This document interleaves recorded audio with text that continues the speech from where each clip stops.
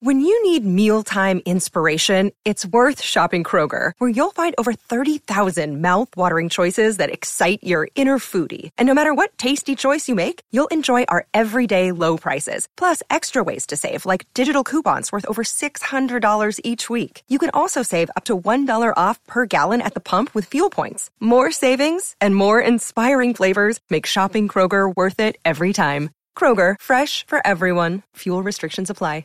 You're listening to a Score North podcast right now, and if you're a business owner, so are your customers. In fact, I could be talking about your business right now, telling the tens of thousands of loyal fans about you and sending them to your business. Find out how you can partner with your favorite Score North podcast. Visit scorenorth.com now and enter keyword partner. Fill out the form, and we'll get in touch with you quickly. Once Phil, Judd, Declan, or others start talking about your company, you'll be amazed at how many fans start showing up. So visit scorenorth.com now and enter keyword partner. TCL is a proud sponsor of the Score North Studios. TCL, America's fastest growing TV brand.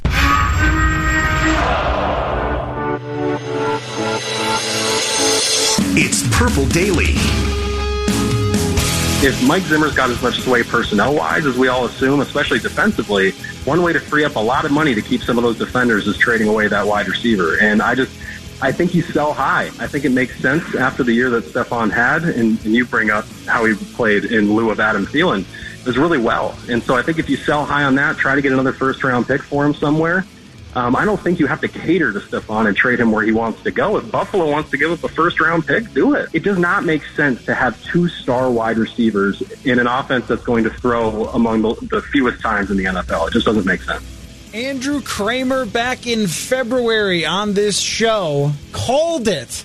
He called the location and he called the price tag, a first-round pick. We are here now in the post-Stephon Diggs era of the Purple Daily Show. Welcome in Matthew Collar, ESPN's Courtney Cronin. A big show today. We have Bill Barnwell coming on at 2:30 to break down who won the trade and some other moves around the NFL. And former Bills receiver, he also used to do media in Buffalo, Donald Jones, who once upon a time did a podcast with me breaking down film of Stephon Diggs, and now Diggs is on his former team. So he joins us at 3:30.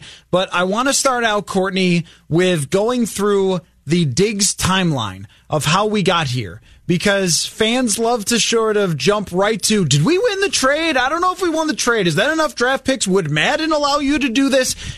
But I want to go back to how we got here, because we've just been saying he's not happy, he's not happy, he's not happy. But the explanations for why he isn't happy are less hard to pin down. So I want you to tell me where you think the starting point of the unhappiness is, and I want to see if we agree on this. Well, I would like to start back with OTAs and house problems. Is that a fair place? Would you like to start there too? So I was going to go back even farther than that. I was going to go back to early in the 2018 season, Vikings at Jets, where the Vikings handily defeat Sam Darnold and the pathetic Jets.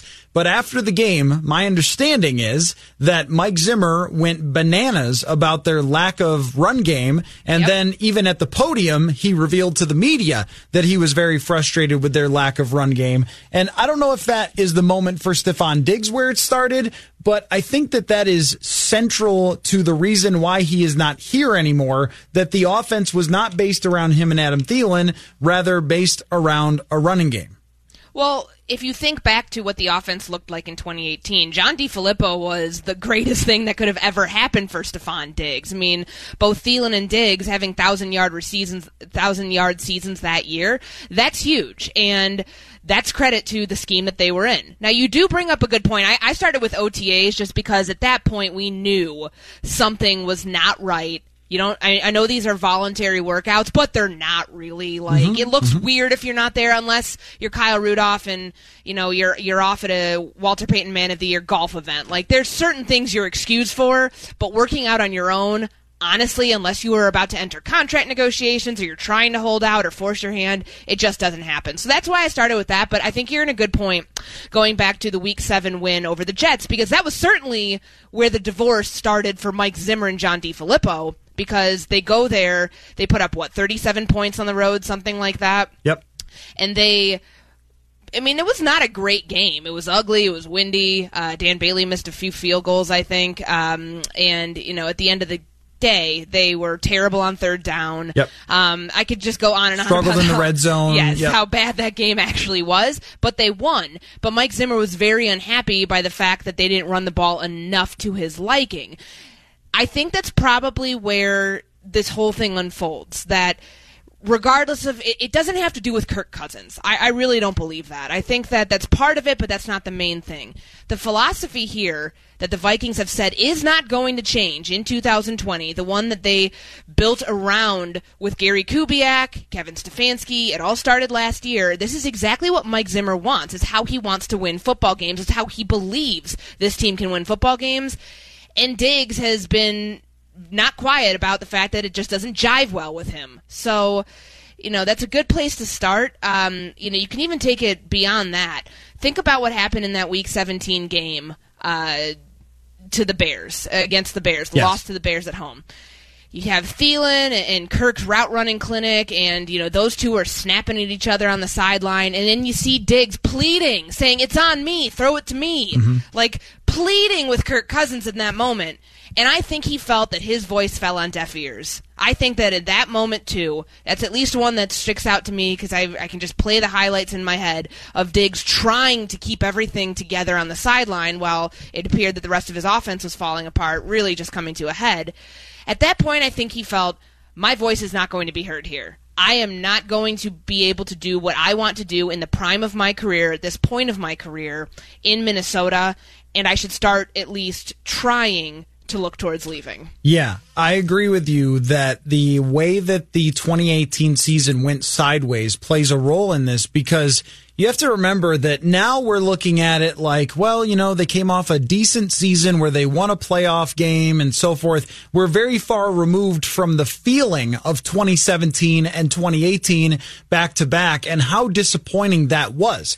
Maybe some OG listeners would remember a certain host on this station having a meltdown about Kirk Cousins talking about hot routes. But the reason that code words. That's right. That's right. It wasn't hot routes. It was code words. I'm sorry. But the reason that rant came was because Cousins in his final press conference didn't really acknowledge how disappointing the season was. We spent that entire training camp pumping this team up. They have Cousins now. The offense is going to be out of this world. They're going back to the NFC Championship at worst. This team is stacked. And to come up short and win only 8 games and miss the playoffs the way that they did, I think was a big warning sign to what was to come in terms of them not being a Super Bowl contender anymore and having peaked in 2017. And Courtney, I believe that part of Stefon Diggs' frustration is that he just doesn't believe they can win. And maybe didn't believe that they could win going into 2019, even though he played his tail off. If you look at any of the numbers or watched him play any of those games, he certainly did not take plays off or anything else like that. He gave it 100% and dominated when they decided they were going to throw the ball. But it ended in the same sort of extremely disappointing fashion out in San Francisco. And if you're looking at the situation now with a lot of the players that Diggs has spent his whole career with, believing in that locker room that they could go and win a Super Bowl, and now a lot of them are gone, that would also play into it in my mind, is that the losing part of it, I think, was really tough on him. Well, it's tough on everybody. I just think that that's not a fair cop-out, that one player gets upset about losing and what the trajectory looks like, and well, I have the leverage, or at least I think I have the leverage to try to force my way out of here. I don't buy that. I think that he doesn't think he can win with Kirk Cousins. That's the bottom line here. Otherwise, you don't post something like that on social media. You can't tell me it's just coincidental timing. What he said yesterday, and he clearly knew from his agents, otherwise you don't go ahead and hedge your bets that way and put it all on the line, being like, no, I think something's going to happen. Like, clearly he felt and had concrete belief that something legit was in the works. And to the point where he's at now, the tweet about it's time for new beginnings, and then he hasn't really responded to too many people being like, Diggs, why are you being so moody? Why are you doing this, that, and the other thing on social media? He did yesterday, though. Someone questioned, being like, gosh, it's like Groundhog Day. We see the same thing every single day. And I'm obviously paraphrasing what this person said on Twitter, but he's like, nah, it's different this time. Something's going to happen. Yeah. But to me, the timing of when he put out that first tweet the fact that it was hours after Kirk Cousins got the contract extension, which is very much the Vikings say, we believe in Kirk Cousins. We believe in the direction that this team is going. Now, whether you believe in that, whether I believe in that, that's moot. It's what the team thinks. And he wanted no part of that. I don't know how you can bring somebody like that back into your locker room after that. I don't think the Vikings had a choice but to trade him. And certainly we can get into the capital that they got and everything else and the return and whether it was great.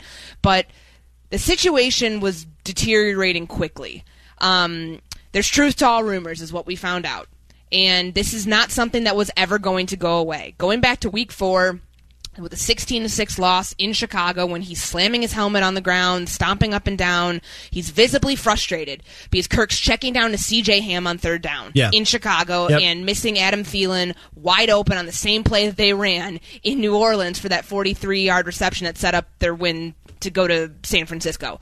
It was past time that we found out something were to happen and that Diggs would be able to split and both sides would get to just move on. I know what Andrew said at the top of the show, and I agree with him. This is an offense where 2-star receivers, 2 alpha dogs, are not going to be able to thrive at the receiver position. This is an offense predicated on the run. Dalvin Cook, this is his offense. He is the star. And now Adam Thielen, we're going to find out what he's really made of because he's not going to have Stephon Diggs over on the other side getting doubled or facing bracket coverage or anything like that. And he's going to be the true number 1. Now we will find out really what he's worth. And that's no slight on Adam. I just think that that's the fact of the matter. You do now have one true number 1 receiver in this offense.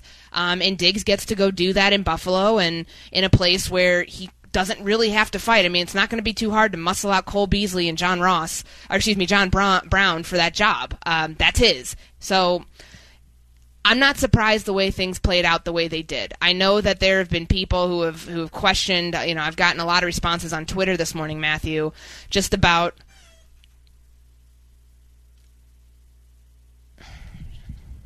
did we lose you there? Sorry, you lost me there for one half a second. Oh, okay. Apologies.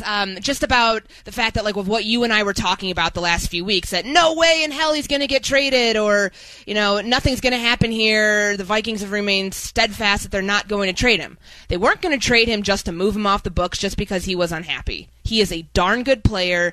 He is in his prime. He has an incredible contract.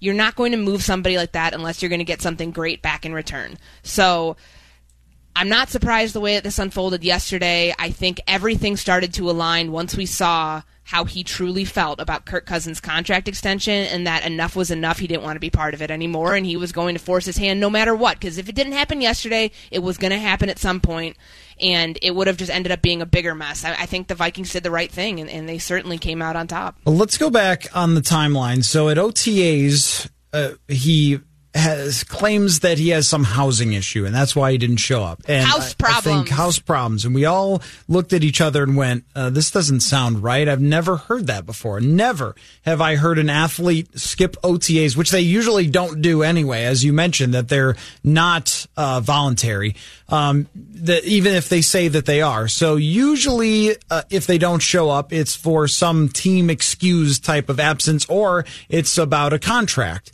And from my understanding, this was never really about Stephon Diggs' contract. Maybe it was, but it doesn't. I haven't heard anything like that. I don't think he was happy with the deal that he signed, and I know it's just it's amazing. All these things keeps popping up in my mind. I'm going to take it back one step really quick before we get into OTAs.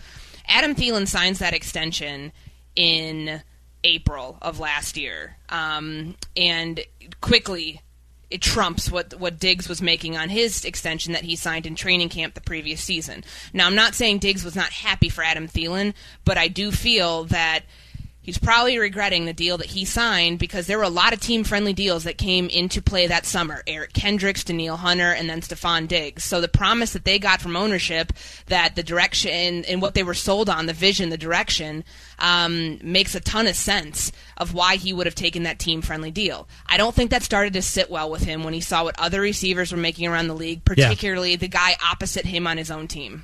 Yeah, and then there's also the fact that, if he doesn't put up the type of statistics that the others do in terms of total targets and total catches, even if he is just as efficient, but his team is not throwing the ball very often, it's hard to make that case for a reworked contract for more money. But I didn't get the sense throughout this whole thing that it was contract related at its heart. Like it might have been part of it. I agree with that. Yeah. I agree with you there. So the OTA thing was weird. But then when we got into training camp, at first it seemed like everything was going all right. And all right, they're putting in this offense, and Diggs is absolutely demolishing Xavier Rhodes on a daily basis, as he has always done in camp, even when Rhodes was at his best.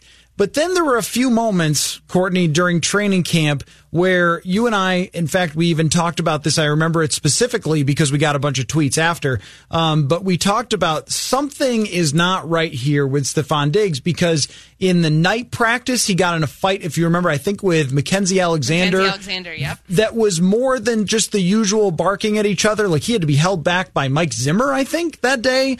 And then there was another time where Kirk Cousins checked down and didn't throw him the ball on a deep ball. And Cousins stood on the entire other side of the field when Diggs walked off. And I remember Diggs, we could hear it all the way from the sideline. Screaming. Right, exactly. In a word that we can't say on the radio, in frustration of Cousins not throwing the ball. And all these things started to build up to week 4, which was, in my mind, the peak of this entire thing. And when we knew that there was a very realistic possibility he would not be a Viking for much longer, in which he has the meltdown on the sideline in Chicago and then does not show up for practice and comes back and says there's truth to all rumors. At that point, even though they moved on from it, and Zimmer told me at the combine when I asked him in our media scrum, I said, what do you think of all these things about, Stefon Diggs? And he said, after that one little thing, it was no big deal.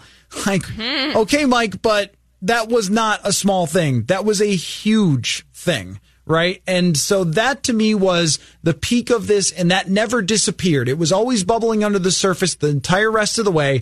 And I think that the last straw was San Francisco, because when you watch the tape back, he's open all day long and Kirk Cousins will not throw him the ball. And that, I would imagine, is peak frustration of a team that appeared to reach the end of its rope in terms of being a Super Bowl contender and losing out there in San Francisco when he is open and still can't get his quarterback to throw it to him.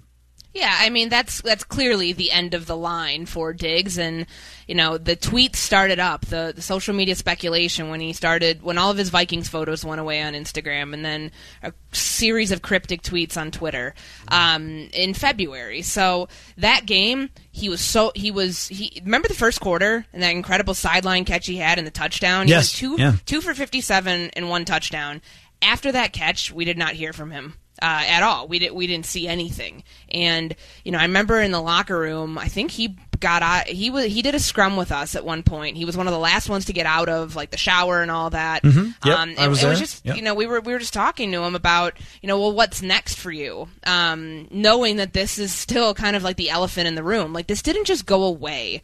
I know what Mike Zimmer said, but this didn't just go away after week 4. So that week in itself should be broken down, because I remember we find out that he's not at practice, and then it's like, well, why isn't he at practice? And then the injury report comes out, and it's non-injury related. It's like, oh gosh, like what now? So I remember getting on the phone and making calls and really, trying to wrap my head around this whole thing and figure out just what was going on. And to my knowledge at that point, the one thing that kept coming back was people saying he wants to be the guy. He's not happy in this offense. Because I have a lot of people asking on Twitter, well, why is he unhappy? What was the crux of it? It's the whole philosophy of the way that the Vikings want to win here. And they are going a way that's just not the trend in the league right now.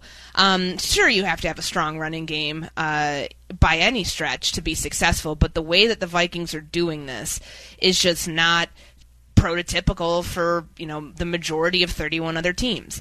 And so it's long been known, at least, behind the scenes, that Diggs wants to be the alpha male, and he wants to be the outright alpha male. When you are that good, it is frustrating when teams are doubling you because they're leaving Adam Thielen open, because frankly they feel like Adam Thielen is an easier one-on-one matchup, because Diggs is that darn good. Incredible route runner, can take the top off the defense, can line up in a slot, he can be your X, he can be, anywhere. Like, he is that talented. And so I think that it just kind of boiled over from there, and we saw this slowly come to a head where I do believe it was, hey, just come back. We're going to fine you because that's Mike Zimmer. That was his prerogative too, to fine him $200,000. But come back. We'll figure it out. We'll get as far as we can. We'll talk about trading you next offseason. How many times did you and I talk about that scenario playing out? That Many. We are in a holding pattern right now with Stephon Diggs. And that's not to say, yet again, because there's so many people being like, well, you guys said he was never going to get traded. I didn't say he was going to get traded for a 4th-round pick, a 2nd-round pick in David Johnson's $10.2 million salary. I didn't say it was going to be something that stupid. I said it was going to be for something that is worthwhile to the Vikings. Neither you or I ever thought this was a great idea in theory, because you don't trade a player of his caliber away at this point of his career with a trajectory as sky high as it is. But when you've exhausted all options, when the call comes in and it's something that you could help build your team and continue to build your team, you can't say no. Well, and that's what, if they were going to trade him, they had to do it for something that was going to be a really good haul, which is what they got. And we'll break that down eventually here on the show, especially with Bill Barnwell when he comes on in about 10 minutes. But in terms of how things played out toward the end of the season with them and their relationship with Diggs, it seemed like everybody knew where each other stood, but the Vikings had been turning down offers because they weren't getting good enough offers, I'm sure. And also, they needed to try and win. They couldn't trade him after week 4 when they have a team that can make the playoffs and have a shot once they get into the postseason. There was too much talent on this team to just be sending off a number 1 wide receiver. And the reason that I was always skeptical, even despite Diggs' shenanigans on Twitter and so forth, which a lot is just that there was more attention paid to it. I've said this before, but he's always been weird on Twitter. I mean, the entire time I've covered him, he's had weird tweets, and we've asked him about them, and he's never really wanted to explain. But now there was a lot more attention on the weird tweets. But I think we all knew that this situation could go this way. But I looked at it as, if you're going to sign Kirk Cousins to a contract extension, you have to find a way to go to Stephon Diggs and say, let's work this out. There's a 17-game season coming your way. Maybe we restructure your contract soon and make sure that you get more cash in your hand in the future or something. I would have thought that it would be smart for them to make sure that they keep one of the best receivers in the NFL, because replacing that receiver is really difficult. And ask any Vikings fan between Randy Moss and Stephon Diggs how that all went for you. You can go in the NFL years and years with never finding a receiver of this level of talent, who, as you mentioned, is an elite route runner, one of the best at contested catches. And I am certain if they throw him the ball 100 times or 140 times next year, he's going to go to the Pro Bowl and he's going to have top-notch statistics. People in the NFL have compared him to me to Antonio Brown in terms of his actual skill, but circumstance has determined what his fantasy stats are. We've always battled with people over this. And then when he gets the 100-catch season, that conversation sort of disappeared. And then last year when Thielen was hurt, he put it completely to bed by just annihilating teams when he was still the only one receiver. And yeah, that's part of it for sure, that if you believe, if you're Stephon Diggs, that you should have those numbers, you should have those accolades, you should be going to the Pro Bowls and so forth. And he certainly is capable of that and has put those numbers up when they've thrown the ball, but you're not getting it enough. Yeah, the frustration is going to build. And I guess sometimes I've thought over the last, 12 hours since this happened, or how many ever hours, I guess I've thought, I wonder if they had lost that game in New Orleans and made Kevin Stefanski the head coach, where we would stand with this. Would it be exactly the same? I don't think it would be. I think it would be different. And that really makes you wonder, like, did they choose a head coach's direction over a star player in the league? Like, is that what happened here? Well, I think the one thing that we do know is they chose Kirk Cousins. Very obviously, they chose Kirk Cousins over Stephon Diggs. And they weren't going to put up with, they just weren't going to budge on anything. They're not changing the offense because he wanted it a certain way. They back their quarterback, which is why the team is 1,000% believes it's in win-now mode, which I know we're going to get to, but it chose its quarterback over its star receiver. And that's a decision I think that a lot of teams would make 9 times out of 10, because Quarterbacks are what win you games in this league. And I mean, take this for what it's worth. The Vikings certainly think that they can win with Kirk Cousins. Otherwise, you don't give him a deal that has 61 guaranteed at signing. Sure, you just don't. So, what I don't get though is you're sort of siding with your quarterback, but then you're making his life worse and harder, and that's not a thing you generally want to do to your quarterback. And also, you're not going to throw a ton of passes, and yet you're paying your quarterback this much money. Like all these things don't exactly add up to fit together. So let's talk when we come back with Bill Barnwell of ESPN, and hope that mid-stream we don't get a Tom Brady announcement that Bill Barnwell has to run and write. But that seems to be going a certain direction. So we'll get Diggs trade analysis, Tom Brady analysis, and what is next for the Vikings with ESPN's Bill Barnwell. Matthew Collar, Courtney Cronin, you're listening to Purple Daily. Hey, Score North listeners, it's Phil Mackey here for Federated Mutual Insurance Company, which is here to give business owners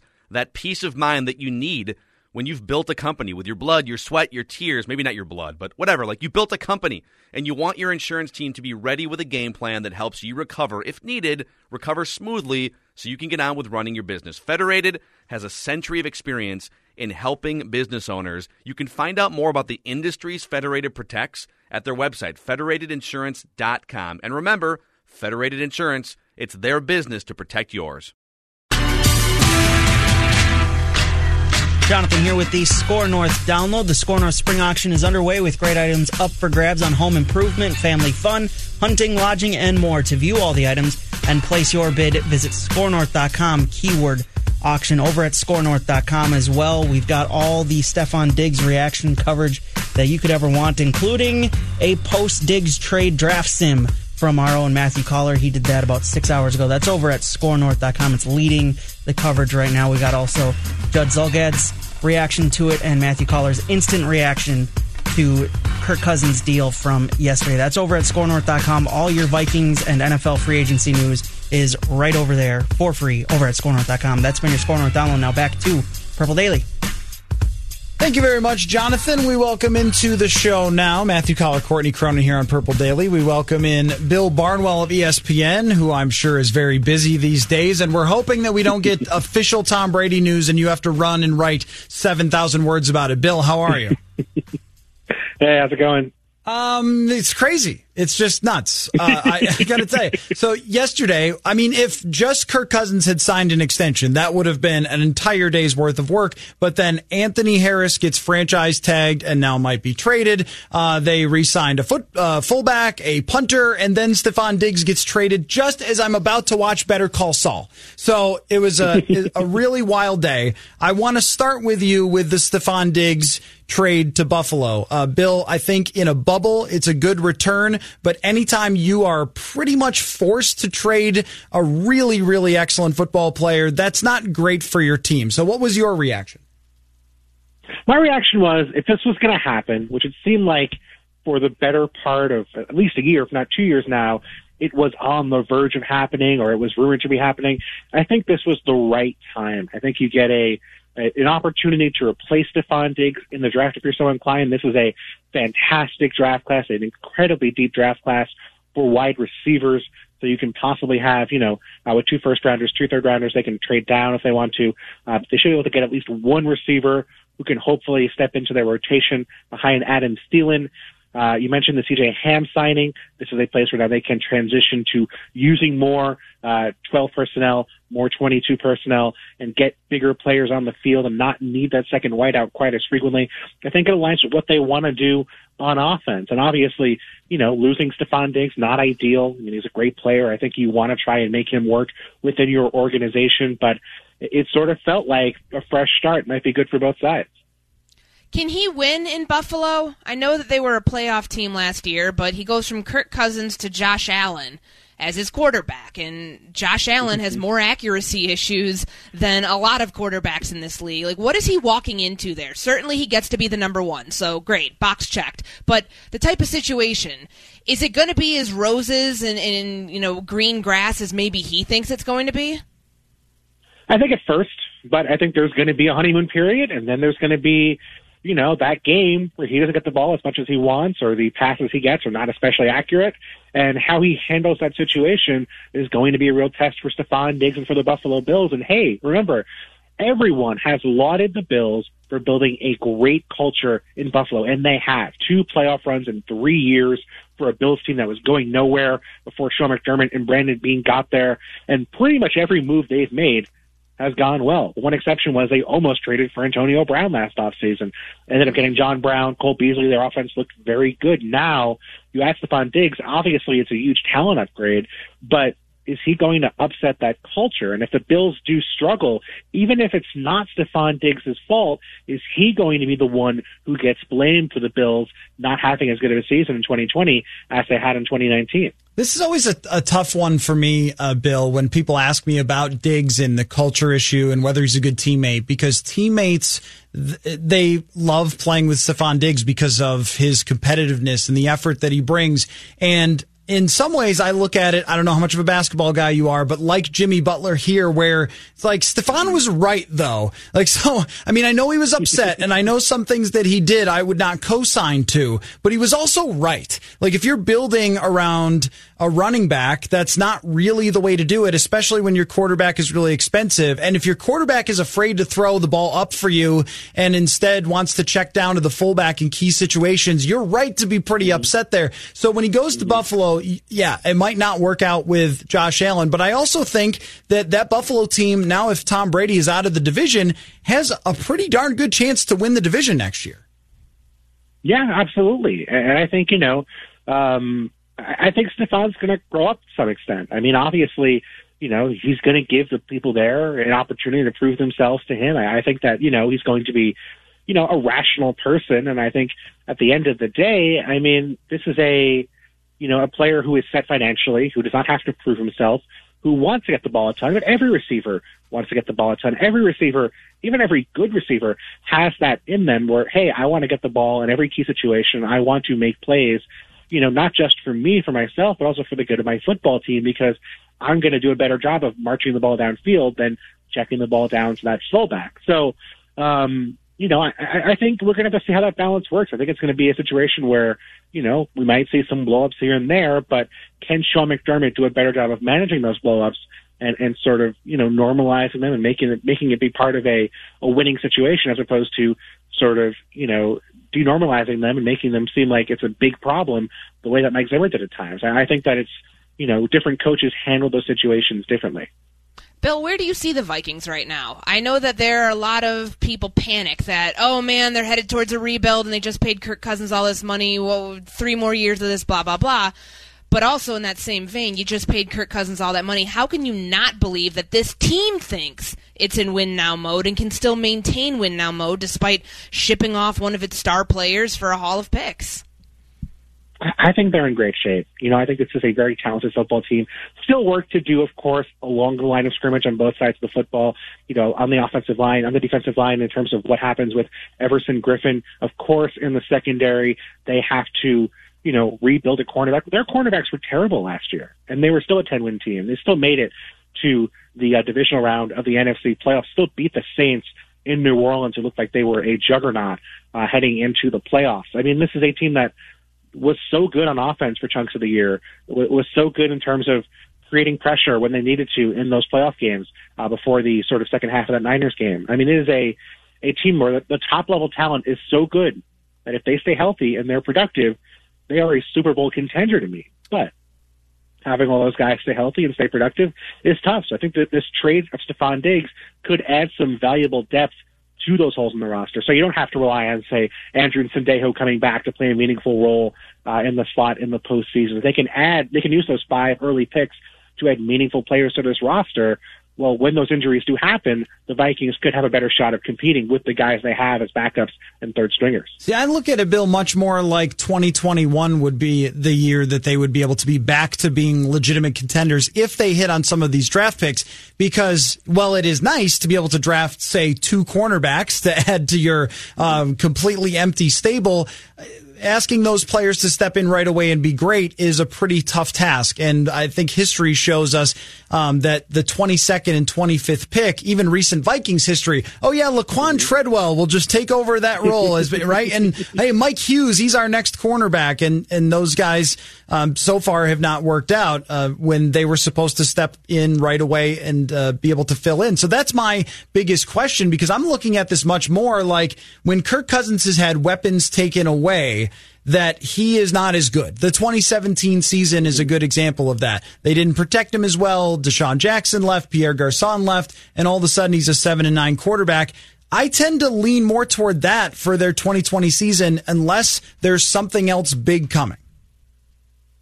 That makes sense. I mean, the only thing I would say is that I'm not sure, even if you get your average first-round pick rookie cornerback, even if you get Mike Hughes from his rookie season before he got hurt, I think that's a step better than what we saw from Xavier Rhodes last year, what we might have seen from Trey Waynes at times last year, or the general cornerback play they had last year. I think that, those guys could be better than what we saw in some places last season.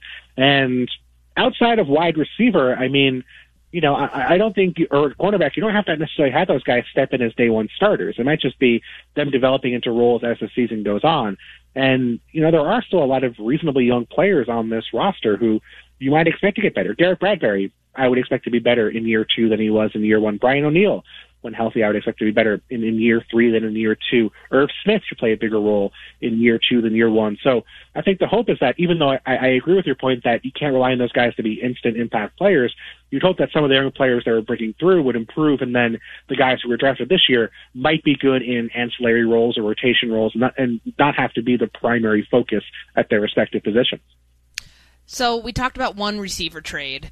I'd like to get your take, just because my brain still can't fathom what's going on in Houston right now. I guess maybe one way to look at this is what an experienced general manager, somebody who isn't splitting his time between coaching and being a general manager. It's how you do business, and then the way that the situation unfolded with DeAndre Hopkins going to Arizona for David Johnson's $10.2 million guaranteed salary and a second and fourth round pick. Can you rationalize it at all? Can you try to make me feel like I'm not crazy? Because I honestly feel crazy talking about this, and I just don't understand it. You don't think this is a win for the Texans? No. You don't think this is a clear, great move for the Texans? If I'm going to rationalize it, here is how I'm going to rationalize it. And I feel very stupid even trying to do this, but I'm going to try it here. You would figure this is the best draft for wide receivers maybe in the last 15 years. That is the reputation and the depth with which this draft class has coming out. So you'd figure it's going to be a deep class for receivers. You can use one of the picks here. I think they have 2 2s now and 1 3. Use one of those picks to draft a player who, in the long run, is going to figure in as part of your replacement for DeAndre Hopkins. Hopkins had been reportedly requesting a new contract with 3 years to go before free agency.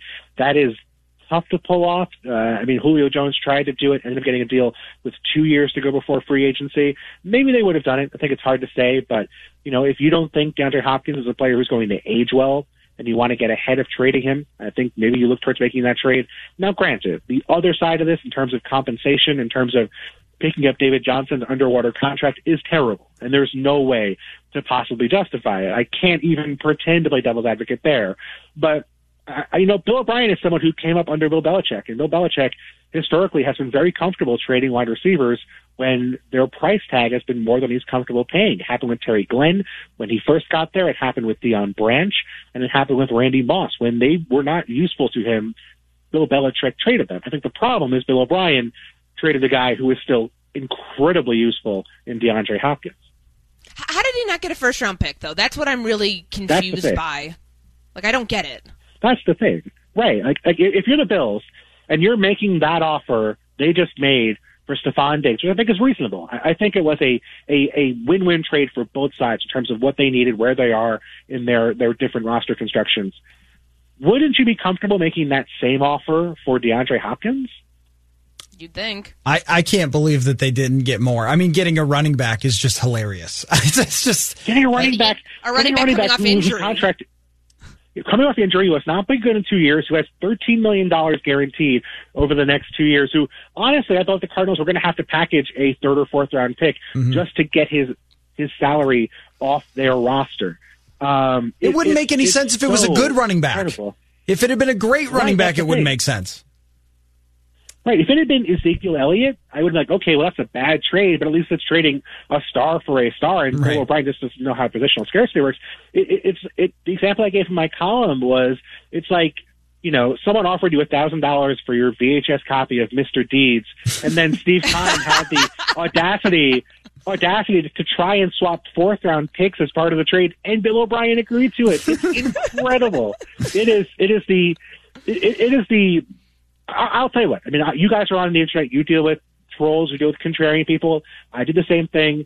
I have not seen a single person, even ironically, suggesting this is a good trade for the Houston Texans. The most dyed-in-the-wool, hardcore Texans fans have not been like, oh, this is a good trade. That's how bad it is. Even the internet agrees it's a bad trade. Usually, who knew that Bill O'Brien could bring the internet together? Now, if he could get people to wash their hands and stay out of public. So this from your two people's cohort, Adam Schefter, the latest on Tom Brady. He says, I am also told there are more teams than people realize. Teams have gone through the scenario if they're better with their current quarterback or better with Tom Brady, which means the Vikings are trading Cousins and signing Brady. Does it not, Bill? I mean, I believe, according to your co-host, there's no trade clause in Kirk Cousins' That's right. Just saying. To my understanding, it's waived in 2020, so it starts now. Yes, and I mean, Kirk Cousins' deal is structured in such a way where in the past, or where it is reasonably tradable. Now, they still have a lot of dead money. I don't think this is going to happen, but I mean, there are a lot of teams who I think are going to sit here and say, hey, this is our chance to make a move. If we're going to make a move, if you're the Bears, for example, are we going to be really committed to Mitch Trubisky if Tom Brady is out there? I think the Chargers and Buccaneers are still the favorites. It wouldn't shock me if the Buccaneers signed him tomorrow. But then again, yesterday, if you'd asked me this question at the same time, I would have said, oh, he's definitely signing with the Patriots. And now, obviously, things have totally changed. So who knows what's going to happen tomorrow. Who's the Patriots quarterback, Bill? Oh, boy. Are you asking me, who do I think it's going to be after they add someone? Or are you just asking, a trivia question, like do I know who the backup is? It is Michael Bishop. Michael Bishop is the quarterback. Bishop. That's right. Rohan Davey is ready to step in for the Patriots this year. Good poll. It is Jarrett Stidham, who is a project quarterback, took a big step backwards in his last year at Auburn. That's exciting. Could work out great. I don't know if anybody knows if he's going to be good or not. But I mean, we saw Cam Newton hit the trade market today. We've seen Teddy Bridgewater come off the market, Marcus Mariota come off the market, Ryan Tannehill come off the market. But a lot of guys out there who are still reasonable possibilities for the Patriots. So they don't have a ton of cap room. They've really used a lot of their cap space in the first couple of days with franchising Joe Thuney, possibly Forsythe and trade, and signing Devin McCourty. But could they hijack the Phillip Rivers move the Colts seem to be making? Could they, go after a trade candidate like an Andy Dalton? That's not an exciting name for Patriots fans, but it's probably better than starting a rookie who's only played a handful of snaps. So, there's not a good way to replace Tom Brady. Well, the Patriots are going to have to find a way to do it. The best part, Bill, is that it's not even close to over. I mean, sometimes we get a hot first day and then we sort of just peter out after that. We have a long way to go, and we here in Sports Talk Radio need that at the moment. So It's exciting times.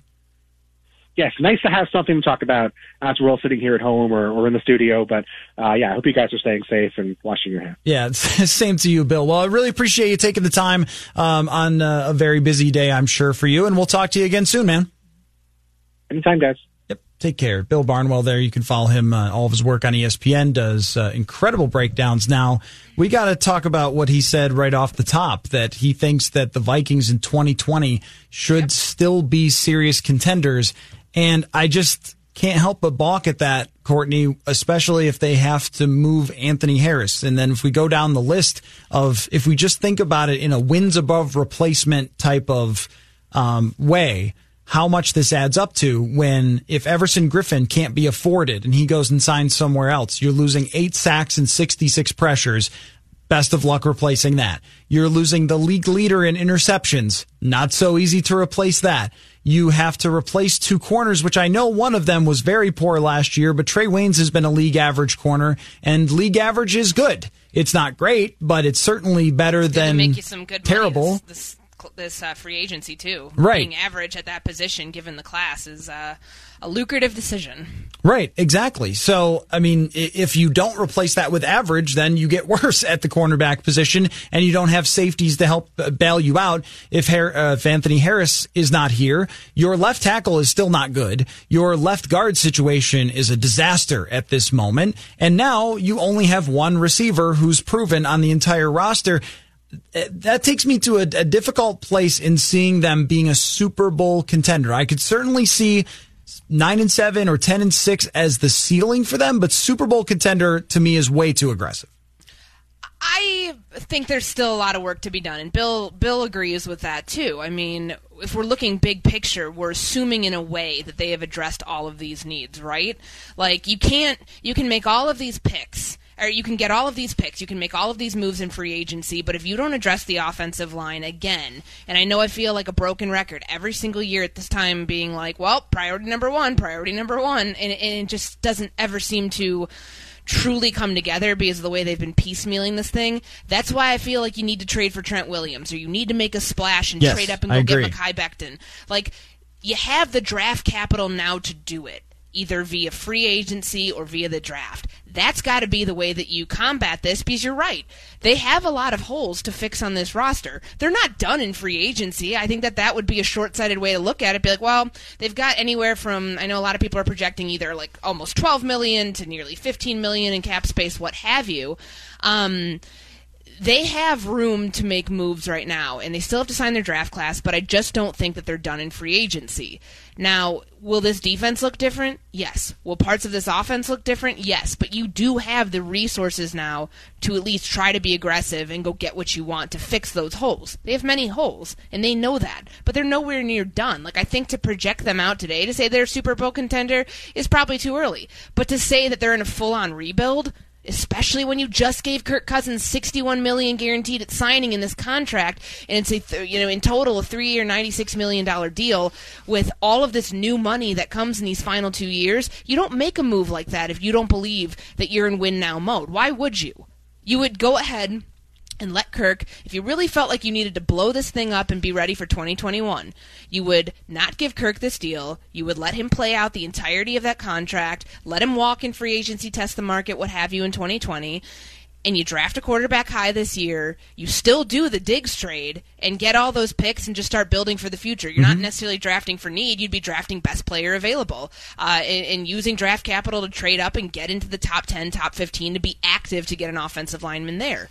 I don't believe, though, the optics of it would allow you to even think for a second that they don't believe they're in win now. Now, whether you and I believe they're in win now is one thing, but at the end of the day, my opinion doesn't mean anything. Well, when those things don't match up, when reality versus what you think doesn't match up, that's what gets you into trouble. That's what gets you into... For sure, it's short-sighted. But we will not be able to say that yet until we see the rest of the moves they make in free agency and in the draft. Like, they're just getting started with this. Like, it's still very early. The free agency hasn't even started yet. We're very much still in the negotiation window for just about another 24 hours.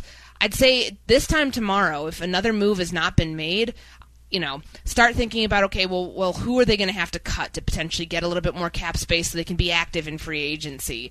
What's the deal with Everson Griffin? What are they going to do with the corners? Like, there's a lot of ways that this roster can still be fixed and still be able to keep your own players because they have the money to do so right now. It's just, what's that next big splash, if there is one, that's going to come for this team, because they certainly need it.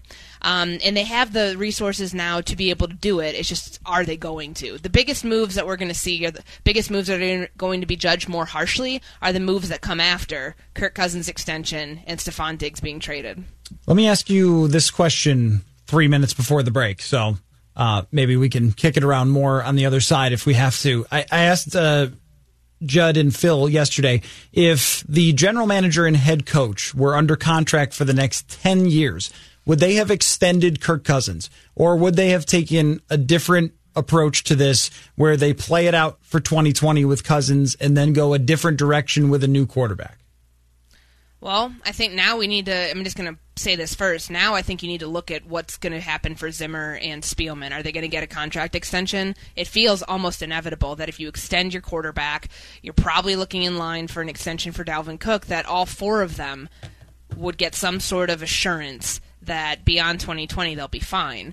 Now, if both of them had already gotten a contract extension, I don't know that these moves are made. I don't know that Mike Zimmer wants Kirk Cousins as his quarterback long term. I don't know that Rick Spielman hasn't, he may view this as, I didn't hit on this one. But, from the comments that we saw released by the Vikings today, what are you going to say? But they agreed to this deal. Like, if they didn't believe that this offense, or at least the philosophy that Gary Kubiak has in being able to scheme around Kirk Cousins' weaknesses, if they didn't believe that it was possible to win that way, I just don't think you sign him to a contract extension at all. Okay, what do you got, Jonathan?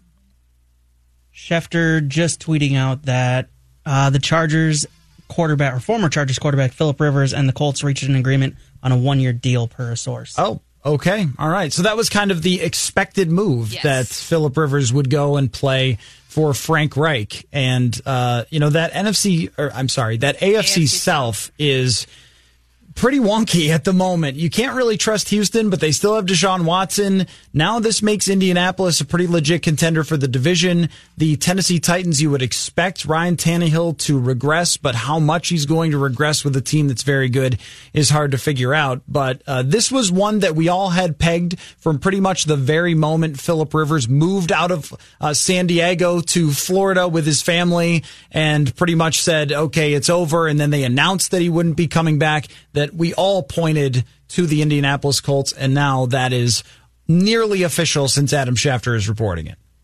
Yep, and it's one less spot. Not that Indianapolis was really rumored at all, but I know Phillip Rivers had been rumored for a couple months now since he moved his family back to Florida. Maybe Tampa Bay was a spot where he would go. I'm really curious about, what's been said, that there are more than just the teams that we know right now, like what you brought up with Bill. Who are those mystery teams that might make some blockbuster moves that shocks us all? Like, who are those people? And when are we going to find out when they see the light of day? Because I think Tom Brady's market right now is far more than the two teams that at least we know of as viable options, being the Chargers and Tampa Bay. Who's going to come out and make a wild trade, maybe a 3-team trade, and get Tom Brady? Do you have a under-the-radar candidate? Is there somebody that if it's not Tampa, like who would be the one that would be really shocking if it happened?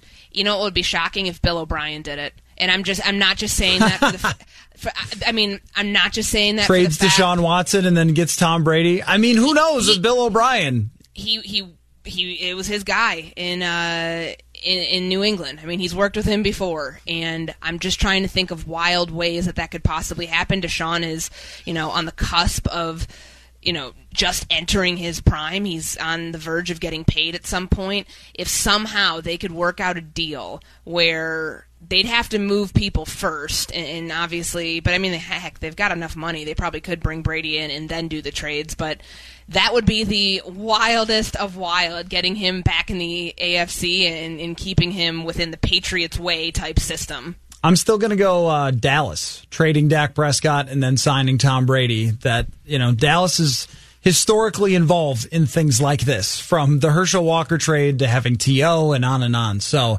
we'll see if we get any surprise, and it'll be fun with Brady. If not, the expectation is that he likely goes to the Tampa Bay Bucks. So let's take a break here. When we come back, the Vikings have a bunch more draft picks than the last time we draft simmed. So you know what that means. It is time for Courtney, our draft scout, to make an appearance. When we return, you're listening to Purple Daily. Matthew Collar, Courtney Cronin here on Score North. If you're set to spend more time at home than in your car over the next several days, you can still listen to Score North in 3 different ways. The free Score North mobile app on your phone or tablet, also scorenorth.com, or just by saying, Alexa, open Score North. TCL is a proud sponsor of the Score North Studios. TCL, America's fastest growing TV brand.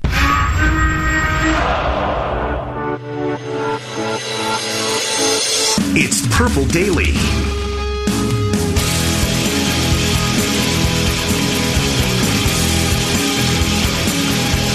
Just a minute here, but first, we have to congratulate Jonathan Harrison on something.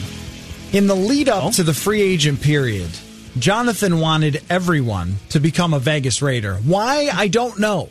But every time we did... I was born there, so... I didn't know that. There's an affinity there. Okay, all right. That is why. Well, maybe that makes sense. I thought you just wanted... I just want chaos, but also craziness. I was born there. Okay, I did not realize that. So you wanted everyone to be a Vegas Raider. Yeah. And so far, no one is a Vegas Raider until just moments ago. Jonathan, would you like to announce the newest Vegas Raider free agent I don't get signing? This one either. Very exciting. Former ESPN Monday Night Football analyst Jason Witten is now a Las Vegas Raider. All right, I don't understand Jonathan. There you go. Your Vegas Raiders. They've already got a good tight end, man. Well, he's not going to be the number one. No. He's 1,000 years old. And what was the deal with his hair on ESPN?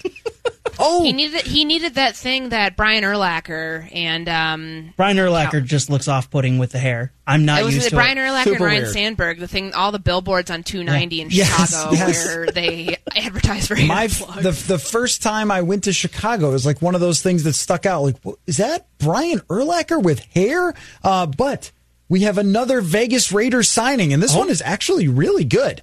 They have signed Cowboys defensive tackle Malik Collins. And he is a player that I had for the Vikings, potentially, a guy who was a really good situational pass rusher for them. So that could actually help their defensive line, which has struggled to put pressure on quarterbacks. If you missed it, Phillip Rivers is going to Indianapolis, and the rumors are mostly putting Tom Brady in Tampa Bay, but nothing official yet. And Adam Schefter sprinkled in a little reckless speculation that other teams are still having the conversation of whether Brady would be better than their quarterback. So, with all that said, Courtney Cronin, you're here. A lot has happened. There are a lot of draft picks now that were not there the last time we draft sim. So it is time for Courtney, our draft scout, to make an appearance.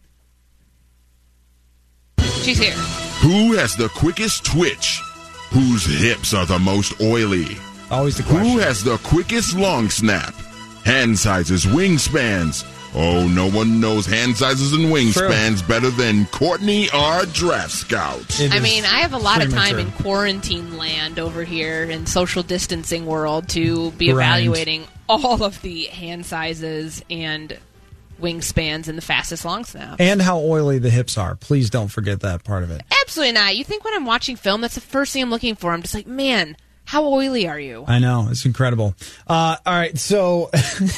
I did a draft sim last night, and I wrote about it at scorenorth.com, and I feel like we should go over it. I don't know. Are you draft simming yourself over there at the moment? I did. And you just draft simmed?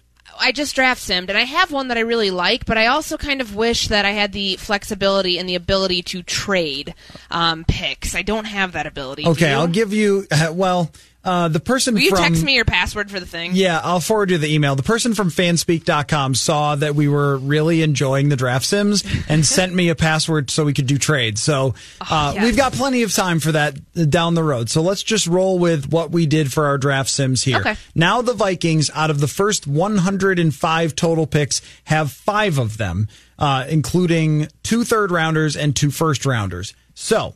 if you want to ramp up some NFL music for us, Jonathan, that would create the atmosphere here we're looking for a draft sim. 22nd overall pick. Give me, before your pick, sort of your general thinking going into this, where they're going to have 2 picks very close together. Well, I think that you could use one of those picks and package something else to move up, which is what I'd love to do. But you can address offense and defense. If you're just staying put at 22 and 25, you can do one and then the other, because the cornerbacks are going to be there at 25. 22, though, you could potentially put yourself in play for an offensive lineman, maybe a wide receiver from like the top 15 falls, maybe a quarterback.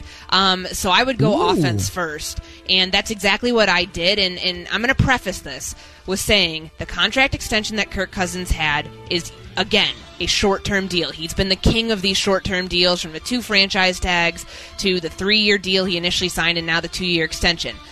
The no-trade clause is gone. It's not like the Vikings are going to cut him after 1 year because they'd still be on the hook for $61 million. But that no trade clause being gone opens up some flexibility. Now, I'm not saying that Kirk's going to be, if it's not great this year, they can't easily move on, because finding somebody to inherit that salary, to move him around is one thing, but you need a quarterback on the roster. So you took a quarterback in the first round? I did. Oh, at 22, my gosh. I know. I went nuts. At 22, I picked Jordan Love. This is why we draft Sim. This is why we do it. I went with Jordan Love, A, because he was available, B, because I'm thinking towards the future, because, again, we know this is a contract that, in its length, goes through the 2022 season. Now, will Kirk Cousins be on the roster at that point? Highly likely. I doubt that he's not on the roster within these next 3 years. I think that the price and the way that it's structured and the way that some of the concessions that both sides made, they're not locked into each other forever. He has the chance to go hit the market again at 33. But you need a backup quarterback, number one. And it's also great trade leverage for next year. Let's say Kirk is awesome and you want to extend him again before he has another $31 million cap hit in 2021. Get Jordan Love in your program, draft, develop, and at some point that's going to pay off for you, whether it's on your roster or on someone else's. Wow, that is extremely bold, and far more bold than I was. I would support drafting a quarterback always. I will never argue against it. If you tell me that you want to draft a quarterback in the 5th, I'm for it. You want to draft one in the 1st, even when you have one, go ahead. Because you always need to be good at that position if you're going to be anything. And we saw Aaron Rodgers sit for several years behind Brett Favre and then become one of the great quarterbacks ever. We saw Mahomes sit for a year and take over for Alex Smith. So if that was the plan, to draft someone in the first round and then have them sit behind Cousins for a couple years and decide down the road whether to trade him, then I'm into it. I think it's a good idea. And what we know is if you draft one high, you can always trade him for something, even if the guy isn't good. Like with Josh Rosen, he gets traded for a second-round pick. So that's always my security a good blanket. Pick. Like, it's never going to fail you. Unless the guy gets seriously injured somehow and you're faced with that. But it's never going to be a bad option to draft a quarterback in the first round. Well, when I covered the Bills, I believe it was Kevin Cobb slipped on a mat walking out to the practice field and injured himself and had to miss a game. So you never do know. I went with C.J. Henderson, the cornerback out of Florida. I was not thinking as boldly as you, as recklessly, some might say, as you were. But C.J. Henderson is one of the best athletes at cornerback in this draft, if not the best athlete. He's played at Florida against a very high level of competition. His 2018 was outstanding. And considering that high level of competition in athleticism, even if it's not perfect the first year, he could probably step in the first year and give you somewhere in the ballpark of average play because he can make up for some of the technique things with his freakish athleticism. So I went C.J. Henderson 22. And there was a run on corners from... Where did Henderson go? Henderson went 12th in mine to the Raiders. Basically anywhere from 12 to 20. A bunch of them went off the board. Trayvon Diggs went 17th to the Cowboys. Jeff Okudah went to the Jaguars at 20. And that leads me into my second first-round pick. I got Christian Fulton out of LSU. I got him at 25. It's an immediate need for this team. Again, we are going to know so much more with these draft sims and be able to project in such a better way once we figure out what the team's doing with Mackenzie Alexander and Trey Waynes. I mean, free agency starts tomorrow at 3 o'clock Central Time. Do they get deals done with these guys shortly thereafter? Before that? Are they letting them hit the open market? We shall see. But either way, you need to draft a corner this draft. You need to draft him high because you're probably going to need somebody to step in right away. Yep, and you went with the corner who probably could step in faster in Fulton. I went with the guy with the higher ceiling in C.J. Henderson. My draft is a little more shooting for long-term needs. With 25... What was your thinking? Or I'm sorry, your thinking was to get the cornerback there. My thinking on 25 was I've got the corner, now I have to get a tackle because that is a major need for the future. And so if I'm kicking it down the road a little and I'm focusing on 2021, I get the high ceiling corner, and then I am drafting Josh Jones, the offensive tackle from Houston, who is one of the best pass blockers in the nation and the best pass blocker, I believe, in this entire draft, maybe outside of Andrew Thomas, the guy from Georgia. So Josh Jones, very good pass blocker. He's 6'7", but also graded, according to Pro Football Focus, very well in the zone running scheme. So Seems to be a guy who could fit, but probably going from Houston to the NFL, he's going to need a year. But that's okay. You have a left tackle for right now. Stick with Riley Reiff, Josh Jones next year, and be in good shape in the offensive line 2021. Good idea. Do you hate it? No, I don't. And I'm so hesitant to think that they wouldn't try to be active and go get a tackle in free agency now when it's a very obvious way to assess the cap situation by releasing Riley Reiff, getting the cap savings, sending him in one of your new picks for Trent Williams. But in the event that doesn't happen, because I'm not the one making these trades, I do like that because you need Riley Reiff for another year. He's a good average tackle, can be above average at certain times. I mean, he's never going to be great, but he is solid for this team. And you keep Brian O'Neill where he's at. Maybe your guy ends up taking over at left tackle. Maybe he ends up sliding to right a year from now, and then Brian O'Neill's finally ready to take over at left. Who knows? But getting one in your system and using a higher pick to do that so you don't have to develop them as long, or at least watch the development process take as long, I think is smart. Or you could also look for a guard improvement right away, leave Riley Reiff, maybe even give Reiff a contract extension with the intention to cut him next year. Which sure, and to move sounds weird. Guard right now. Yeah. I mean, honestly, heck, that would take a trade or two. But if you wanted to move Reiff inside to guard, because remember that was talked about last year, and Mike Zimmer kind of hinted that it is still on the table this year, despite not having talked to Reiff about anything. But that's something that maybe in the coming weeks we will start to get a little bit more clarity on, because then that could change what their draft strategy is. Good question from Twitter today, and this was available for me at 22 and 25.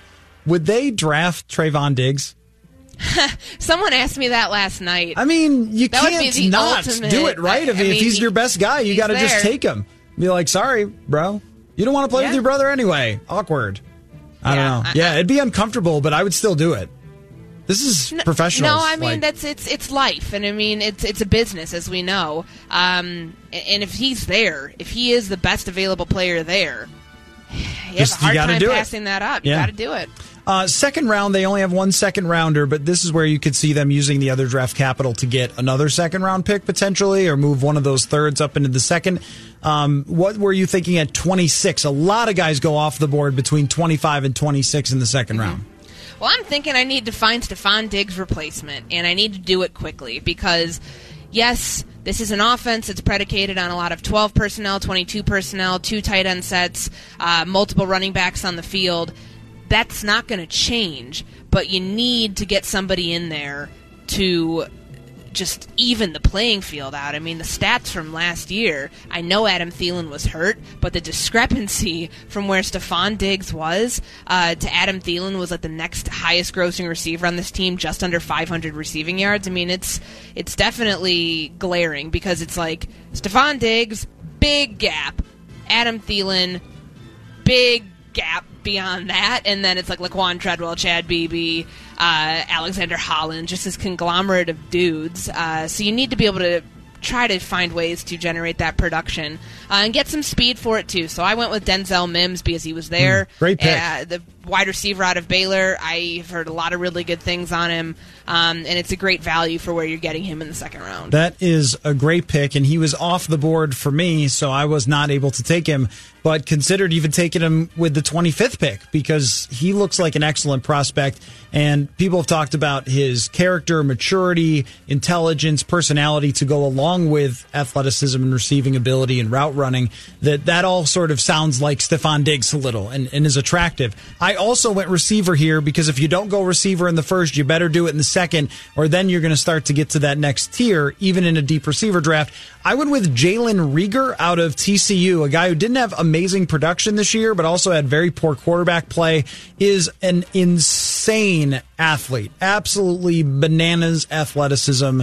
I believe he can jump 42 inches in the air, which is, if I'm not mistaken, the same as Derrick Rose in his peak. So, and he runs under a 4.5. So somebody that could be a contested catch monster, even though he's not the tallest guy out there and a great athlete, to be able to take that other spot right away. And receiver can transition quickly to at least produce something. Even if it's not the star it takes to develop over a couple of years, a lot of times we at least see a role being played by second-round receivers right away, like Deebo Samuel was very good for San Francisco. On to the third round, 2 third-round picks. The Vikings could always consider trading these for real players, possibly, but of course, since it's our draft sim, I made both of these picks. At 89, what was on your mind? Now that we're sort of past the extreme needs of corner, offensive line, well, you picked a quarterback, but you picked corner and wide receiver. Did you go offensive line here? No, I went defensive line here for a number of different reasons. We know that Linval Joseph is gone. Is he coming back? I mean, there's always that possibility, but if he can go make more in a different defense, maybe in a 3-4 somewhere, and get paid differently, I guess the scale for him in that type of scheme would be different than it is in Mike Zimmer's defense. Anyways, you're going to need to replace that somehow. Now, you obviously can turn to Jaleel Johnson, Armon Watts. This is Jalen Holmes. I was about to be like, who was their third or fourth round pick from 2 years ago? That's just been sitting I'm not there. sure that matters. Yeah, so Jordan Elliott out of Missouri, an interior defensive line. That kid, I know what Mike Zimmer said about being able to manufacture the interior push that you get to push the pocket from your 2 tackle spots, but get somebody in there and get it until it works, because LJ has been a big part of this, but he's a 0 or 2 technique tackle at this point. I mean, there's not much more that he can do in that defense, and I think his ceiling was very, very much where it was.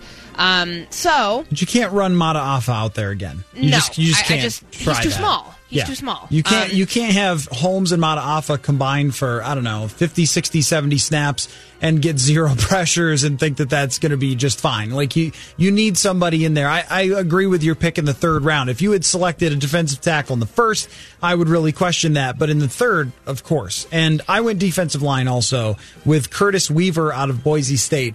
This dude has production like crazy. 15 sacks last year, double-digit sacks 3 straight years for Boise State. Kind of reminds me of an Ifeadi Adenabo type of guy that didn't play against the best competition, but really dominated that competition and maybe could become a technician over a couple of years. Because I'm not. Speaking just not of looking at Ifeadi, this. it's going to be interesting, though. I mean, that's just not to interrupt, but now that we know Stephen Weatherly is not going to come back to the Vikings because he agreed in principle to that deal with Carolina, I mean, they clearly love what they are seeing in terms of his progression and where he's at right now. I am really curious to see how they use him next year. And I think that they should draft a defensive end and have Adenabo and the draft pick rotate and move on from Everson Griffin. I just don't see how they fit him in with the cap situation that they have. So I went Curtis Weaver there, and with my third round pick, I went with Lamar Jackson. Oh yeah, baby. The other Lamar Jackson out of Nebraska. Right, yeah. A tall corner out of Nebraska who had really good statistics, but maybe doesn't have the elite athleticism, but that's kind of what you get in the third round. So I ended up going 2 corners, a tackle, wide receiver, and an edge rusher. So who did you go with your last third? I went with Ben Bartch, who is the St. John's offensive tackle. I know that there's been a lot of really positive hype around this guy. He's probably going to take, he's one of those small school risks that we sat with Rick Spielman last year, and he kind of explained to us about the process that they went through with Oli Udoh, and just that it's different when you just don't have that type of competition that you go against, and how you judge a player who plays at a place like Nebraska or Minnesota, or even like a bigger name school like Ohio State, Penn State, anything like that, versus someone who played at Division III St. John's. Now, I would like to see him get in here, assuming everything's kind of staying put, with Reif staying and Bartch being able to mix in here as not necessarily a rotational guy, not saying that he'll get much playing time at all, but learn. This is his redshirt season, and see what you have with him. I mean, for a third-round pick, the worst you get is 1 year of good production, and then just like a Pat Elflein type situation. He was a third-round pick, and I'm not comparing a center to an offensive tackle in that sense, but just based on can he be good enough until you can move on, and I think that is a possibility. Get somebody in, let him learn your offense, let him mold and get bigger and grow. I mean, we saw the transition Brian O'Neill took on, and look at where he's at. 61st overall pick for them 2 years ago. It certainly panned out. Barch is athletic. It's the same sort of, the same sort of player where he has a background playing a number of different positions, and he's just dominant. I mean, I'm really curious to see what he looks like going against real competition, but there's time for that, and let him grow, let him get seasoned in your offense, and go from there. Yep, I like that idea. The people who send us draft sims that are all Minnesota are actually good, like the Antoine Winfield, Tyler Johnson, Ben Barch.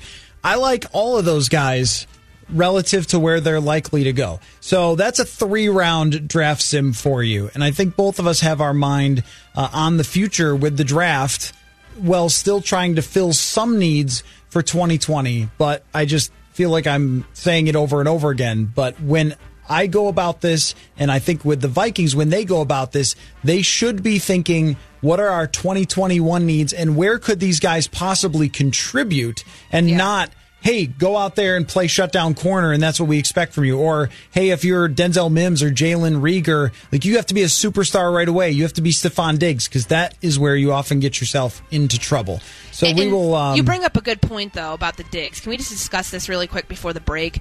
I know there are a lot of people who are questioning, well, how are they going to replace him? You can't just you can't just find a Diggs talent in round 1 because you could potentially land with a Laquan Treadwell. Well, you also can't say, oh, they found him in the 5th round. Like, they can do it again. There's a lot of luck that's involved with that. I don't know that you necessarily need to replace every little thing that he brought to the table, because he developed over 5 seasons in Minnesota. It took time. It wasn't an immediate thing with him. Who's to say that can't come from a 3rd-round pick or higher? Like, Treadwell had red flags beforehand. I know that we can look at this in hindsight and kind of, disagree with the way that the situation went and say, make crazy statements that they could have drafted Michael Thomas. Whatever. But, the red flags were out there. It wasn't like, oh, he was this great prospect and everybody thought he was awesome. Guy never ran a 40 and he's coming off a massive leg injury. This was possible to happen. It wasn't just like he was great and then all of a sudden he got to the NFL and couldn't perform. The red flags were there. So to say that it could be just the same with whoever they get, if they do spend a 1st-round pick to try to trade up to get Jerry Jeudy or CeeDee Lamb, they still have to address it, but I'm not so keen on the fact that you have to expect that you will get exactly what you get out of Stephon Diggs right away, because it took him a lot of time to get to where he is right now, at least 3 seasons. Yep, and it almost always does. I mean, there are only a handful of players every year who are great right away, and to expect that from anyone is unfair. I mean, all the numbers say year 2, year 3, that's when players go from understanding the NFL in their first season to really good. And maybe that's their expectation for Irv Smith. So, okay, you can expect the gain there, but I don't expect the gain from Kyle Rudolph. And there's another guy who probably isn't super happy with what's gone on over the last year himself. Now seeing Diggs, his longtime teammate, go, seeing his catch numbers being reduced significantly, and then another tight end being expected to play a huge role. And, we'll see what they decide to do, but I think we're on the same page that a receiver could come in potentially right away. But if you expect them to be Stephon Diggs, very, very unlikely. Go draft to draft to draft and look at how many guys look at his 40, look at his 3-cone, look at his college production, and then they don't become anywhere close. There's a reason he's top 15 out of how many? Probably over 100 receivers who played in the NFL this year, and hundreds over his time as a Minnesota Viking. So that will be a very difficult spot to just fill in with whoever you draft. All right, let's take a break. When we come back, we will talk to a former NFL wide receiver. He used to play for the Buffalo Bills and was on Bills radio for a while, Donald Jones, who is great at breaking it down. And once upon a time, we grinded film together, Courtney. So Donald knows the game really well. He's going to break down the Stephon Diggs trade when we return here on Purple Daily. Listen and win with the free Score North mobile app. Prizes up for grabs this month include 3 equalizer wedges and a precision milled forged putter courtesy of the Ben Hogan Golf Equipment Company. MLB The Show 20 for PS4, which now includes full minor league rosters and more. Get it now at theshow.com. Download the free Score North mobile app, register your app, and you could be a winner. Jonathan here with the Score North download. If you're set to spend more time at home than in your car over the next several days, you can still listen to Score North 3 different ways. The first one, the free Score North app on your phone or tablet. The second one, scorenorth.com. Or the third one, just by saying, Alexa, open Score North. Over at Score North's YouTube account, just search on YouTube, Score North, go to the channel. One of the newer videos that we have is a new series we are doing over there called What If? And the first subject of the What If series is what if Teddy Bridgewater didn't get hurt? Matthew Collar, for 4 minutes, takes you through all the different scenarios and all the different talkers about what if Teddy Bridgewater didn't get hurt and the Vikings still had him as their QB. You can go find that over at the Score North YouTube channel for free right now. That's been your Score North download. Now back to Purple Daily. Thank you very much, Jonathan. Now we welcome into the show friend of mine, former Buffalo Bills wide receiver, also used to be on Buffalo Bills radio, and a Stefon Diggs route running admirer, Donald Jones. What's up, Donald? I'm good, man. How you doing? I am doing me on the show. It's been a little while. It has. Normally, I just text you and say, "Do you want to talk some football?" And then I give you a tape grinding assignment, and you explain football to me. So let's do that.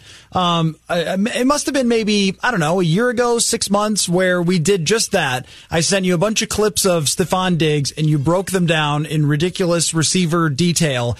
And we talked about just how purely excellent he is as a route runner. Now that the Vikings have traded him to your Buffalo Bills, what excites you about Buffalo having Stefon Diggs now?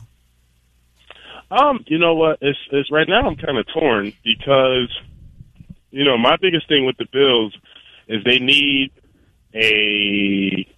one of those really fast guys going up the sideline. When you have a quarterback like Josh Allen or, you know, the Pat Mahomes of the world, those guys with the big arms, you need to have a guy who can get up the field. And that's not to say Stefon Diggs can't, but he's more of a route-running specialist. Mm-hmm. And Josh Allen is a guy who, in his career, from college till now, has shown issues with his accuracy. You know, so I'm kind of torn. I think Stefon Diggs is a great receiver. We've talked about it on this show.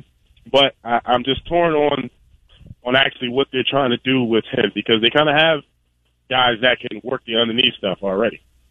So it seems, Donald, like he's clearly comes into this situation and gets to become the number one receiver because it shouldn't be difficult for him, knowing his pedigree, knowing all the things he's good at, to beat out Cole Beasley, beat out John Brown for that job. What does his role become, though? I mean, does he get inundated with being asked to do just about everything? I mean, I know you mentioned they have guys who, you know, are more predicated on running underneath stuff and being that for Josh Allen. But what does Stefon Diggs bring to the table that you think is going to elevate Allen's game the most? I mean, I think Stefon Diggs brings a guy who can obviously work the underneath stuff. Now, he can get down the field. Don't get me wrong. I'm not saying that. But his specialty is route running. But I think one of the biggest things that he can do is catch the ball and run after the catch. And I think that's something that they need. But once again, it's all predicated on ball placement by the quarterback, you know. So if you have a quarterback who is a little bit off with his throws, if I'm running routes underneath and I kill somebody on my route, but you throw the ball behind me or low or too high, that limits what I can do after the catch.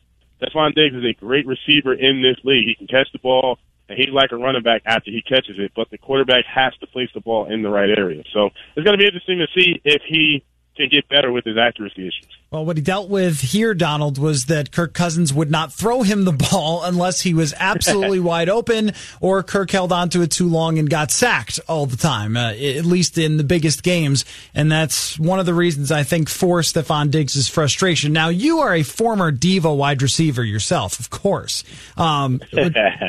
People don't know how opposite that is of your actual personality. But what did you make of how he handled things on Twitter? Because I understand his frustration, but putting it out there the way that he did, I can see where that would rub people the wrong way. I know the Bills especially have put a great deal of emphasis on culture, but I never saw Diggs as necessarily a culture problem until last year, where he got really frustrated and started to express that frustration. So when you're in a locker room and you have a player who is vocal about some of their issues, what is that like, and how could that affect Buffalo if it doesn't go well right away? You know what? Wide receivers and DBs are probably the most vocal people on every team. You know, and you're taught to be that way from when you're young. I was kind of the outlaw in that whole thing because I wasn't the vocal person when I was playing. But if you pay a guy a certain amount of money, he feels like, okay, I'm the guy, and then all of a sudden he's not getting the ball. He's like, yo, why am I not getting the ball? I'm getting paid like this, but I'm not getting the ball. And see, I think where people really mess up, and I'm talking just a general fan, is they believe that, well, you're getting paid all this money, so you should be quiet. Well, no, I mean, I'm getting paid, but I want to be able to perform like I'm getting paid, because what happens is if you pay me, but then I'm not getting the ball, now I'm looked at as a bust, you know, right. and people won't be able to watch the all 22 film and see that I'm actually wide open. I'm just not getting the ball. He's not looking my way. All you're going to say is, man, we paid this guy all this money, and he's not producing at all, you know. So wide receivers want the ball. They want to be able to make plays, and they want to be able to make plays in the biggest situations, you know. So hopefully now, going to Buffalo, he'll understand. The biggest thing is to understand that Josh Allen is still a young quarterback, you know, and he's going to have two guys on the team that, you know, he's played with a year with now. And you're talking about Cole Beasley and Brown, you know. So hopefully Stephon Diggs can come in, fit right in. Who knows what they're going to do in the draft? I wouldn't be shocked if they still end up drafting a receiver early, because last year was a huge problem with the receiver position. It's just going to be a competition, and may the best man win once you get into training camp. I can't help but think, though, that the situation he's going to with who's going to be throwing him the ball is, I guess, I don't want to say the word worse, but it's not going to be any better than it was with Kirk Cousins. I mean, yes, there's the argument that Kirk wasn't throwing to him on a number of different occasions, but Kirk's accuracy has never been, and his arm strength has never been something that's been knocked. Like, that's certainly, like you mentioned, Josh is a young quarterback, and he's still developing. How are the Bills going to handle this, though, if things don't go well? If those accuracy issues start to frustrate Stephon? I mean, how do you foresee something like this playing out? Because that's certainly something they've had to take into consideration when they decided to make this trade and bring him in, just knowing that he isn't afraid to let you know how he's feeling. Yeah, I mean, you know, I'm sure Coach McDermott out in Buffalo, and even Brandon Beane, when they got on the phone with him, they let him know what the deal was from the beginning. And I'm sure Stephon Diggs has now had a chance to, now that he's, you know, has been traded, he's had a chance to watch film of Josh Allen and can see some of the things that he can do well and some of the things that he doesn't do well and needs work on. And I'm sure Stephon Diggs is being the vocal guy that he is, he's going to reach out to Josh Allen probably before Josh Allen reaches out to him and say, hey, we need to get into the film room, A. B, we need to get on the field working out together so that we can get all of this stuff together. Accuracy issues, I need you to understand where I'm going to be, and I need for me to understand where you want me to be, so that once we get into training camp and we get into the season, everything is good. Hopefully we don't have any issues, but we all know if you're not winning, you know, your receivers are going to make it known, especially if they're not getting the ball. They're going to make it known that you need to make a change here, you know. And it's not like Stephon Diggs chose this place. He was traded to this place, you know. So hopefully we don't have those issues. Hopefully they can find themselves in the playoffs again. That usually will quiet guys down. Former Buffalo Bills wide receiver Donald Jones joining us now. Donald, here in Minnesota, we just did draft simulations, and both Courtney and I took wide receivers in the second round.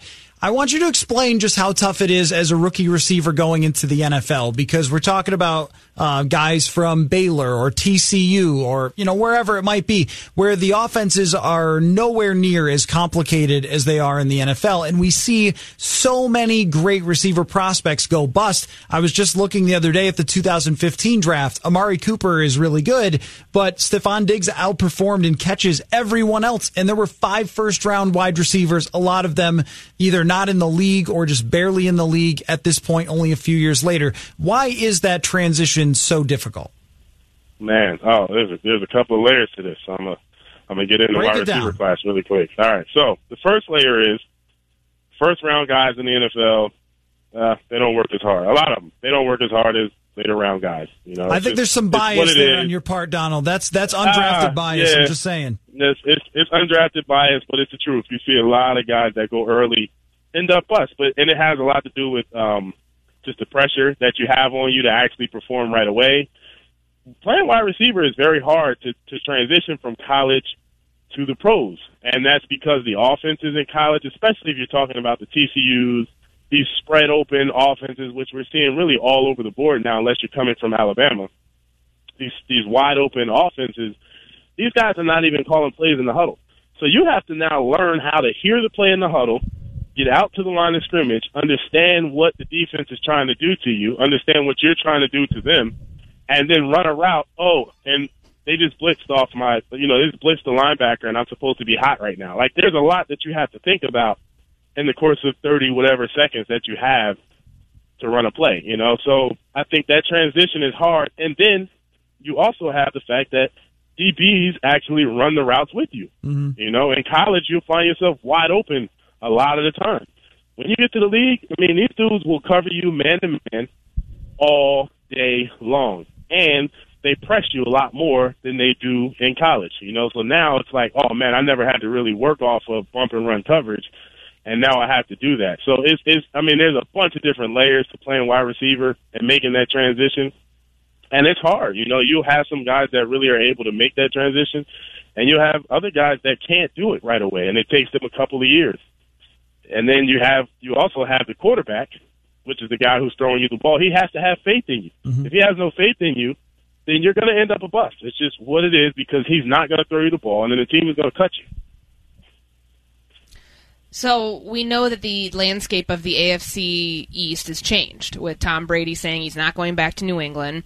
How does this fare for the Buffalo Bills, you think, in 2020? It feels like the division's wide open at this point, just regardless of who the Patriots bring in at quarterback. Do you see them in probably their best position in a while to win the division? Can I rephrase the question? Donald, are you jumping through a flaming table?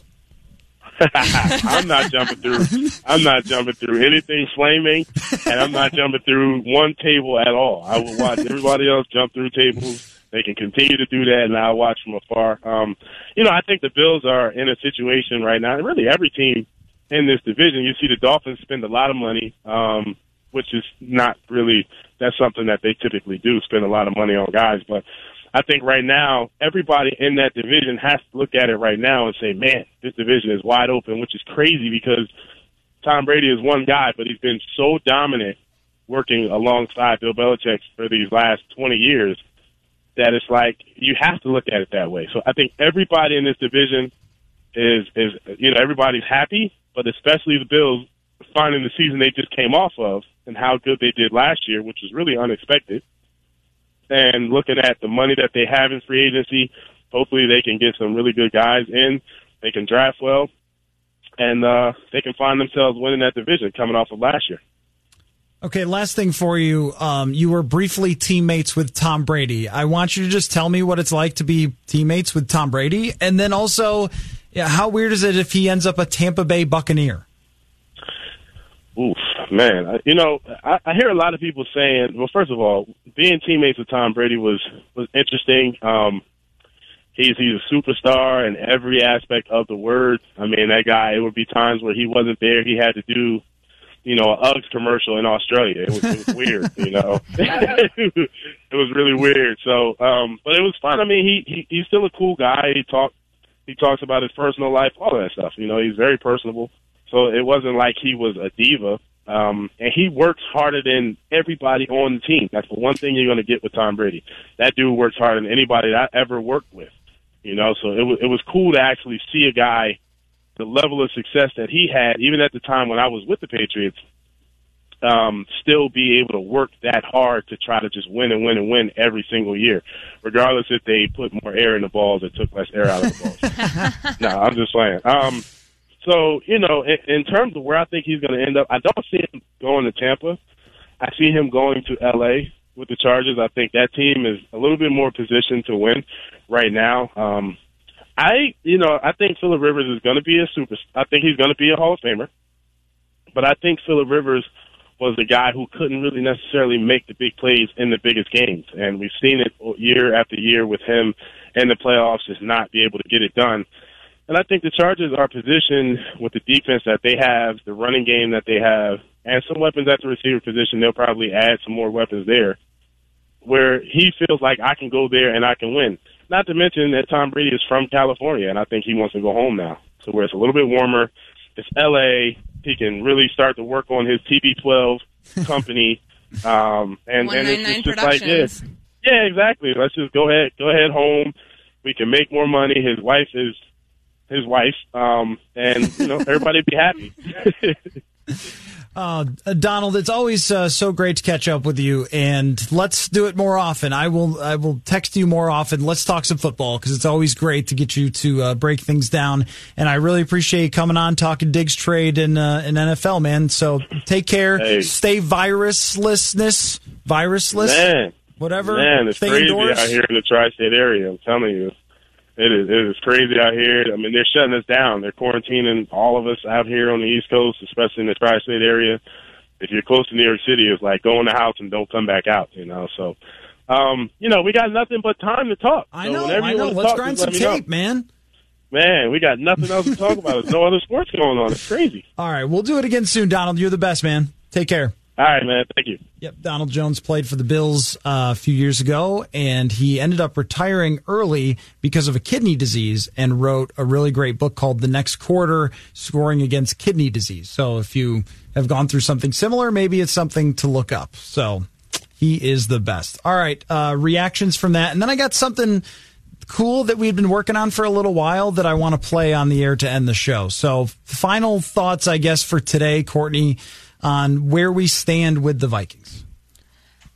Probably no different than we were 2 hours ago. I still think that they came away on top with the Stefon Diggs trade. I think it was the best for all parties involved.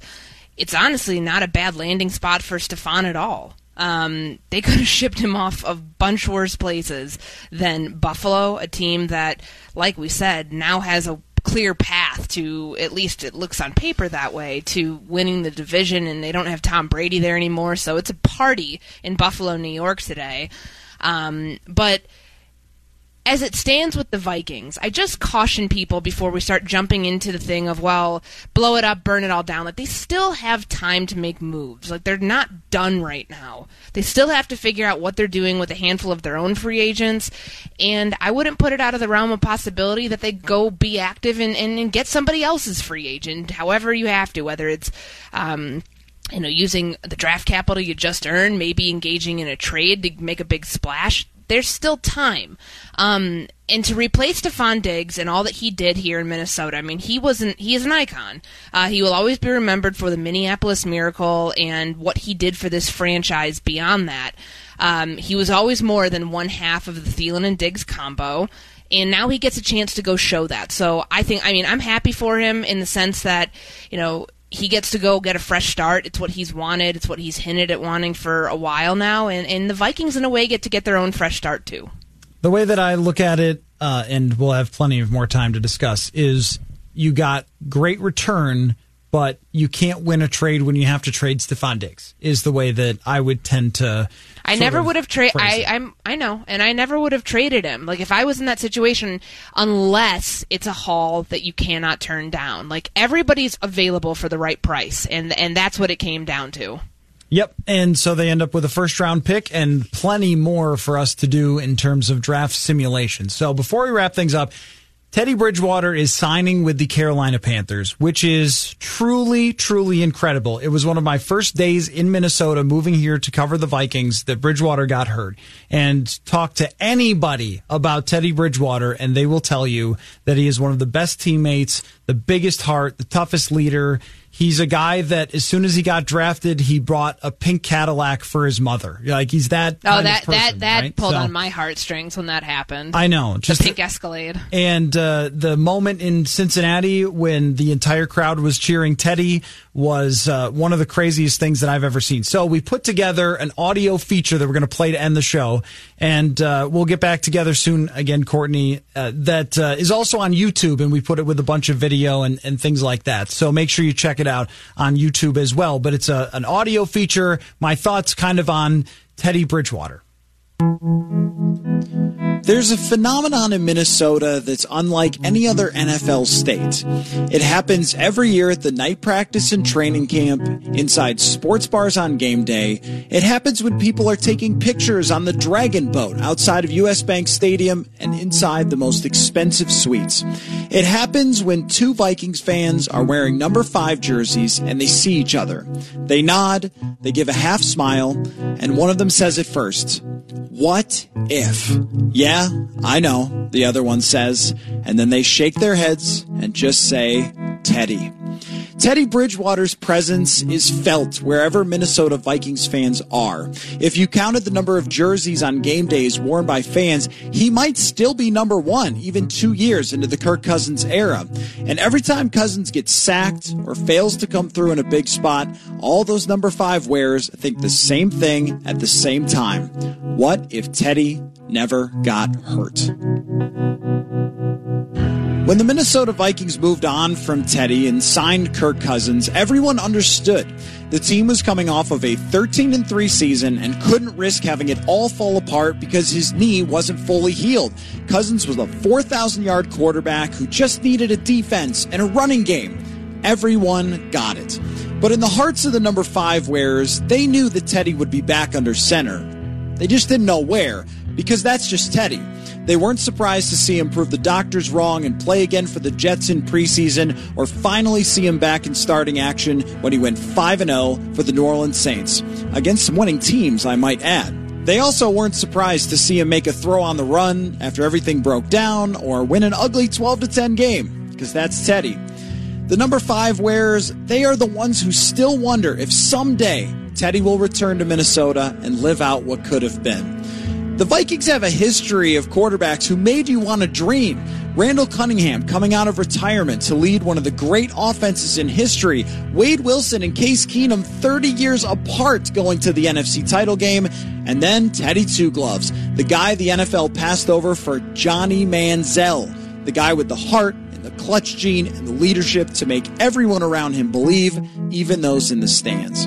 In this way, Kirk Cousins has always been in a tough spot with Vikings fans. He was the little engine that could in D.C., but not here. In Minnesota, he's the hired gun. He's the CEO. He's Mr. $84 million. It's not quite fair to Kirk, honestly.